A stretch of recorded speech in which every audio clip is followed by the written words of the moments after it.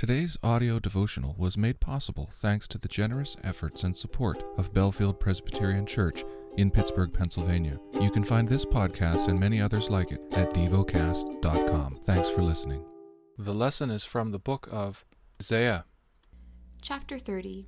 Woe to those who go down to Egypt for help and rely on horses, who trust in chariots because they are many, and in horsemen because they are very strong, but do not look to the Holy One of Israel, or consult the Lord. And yet he is wise and brings disaster, and does not call back his words, but will arise against the house of the evildoer, and against the helpers of those who work iniquity. The Egyptians are man, and not God, and their horses are flesh, and not spirit. When the Lord stretches out his hand, the helper will stumble, and he who is helped will fall, and they will all perish together.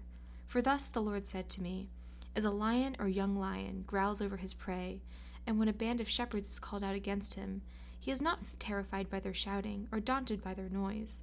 So the Lord of hosts will come down to fight on Mount Zion and on its hill. Like birds hovering, so the Lord of hosts will protect Jerusalem. He will protect and deliver it, and he will spare and rescue it. Turn to him, from whom people have deeply revolted, O children of Israel. For in that day everyone shall cast away his idols of silver and his idols of gold, which your hands have sinfully made for you.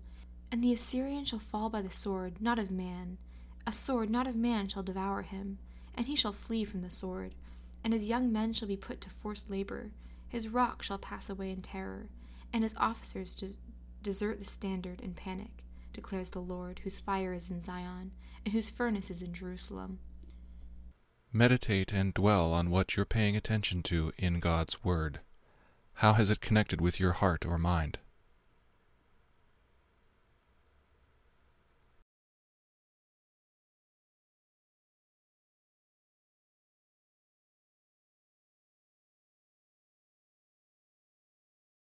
Pray to God freely about what has moved you today. Turn your thoughts to Him and enjoy His presence. We offer the following as prayer topic suggestions. For teenagers, for married couples. Thank you for listening to Devocast.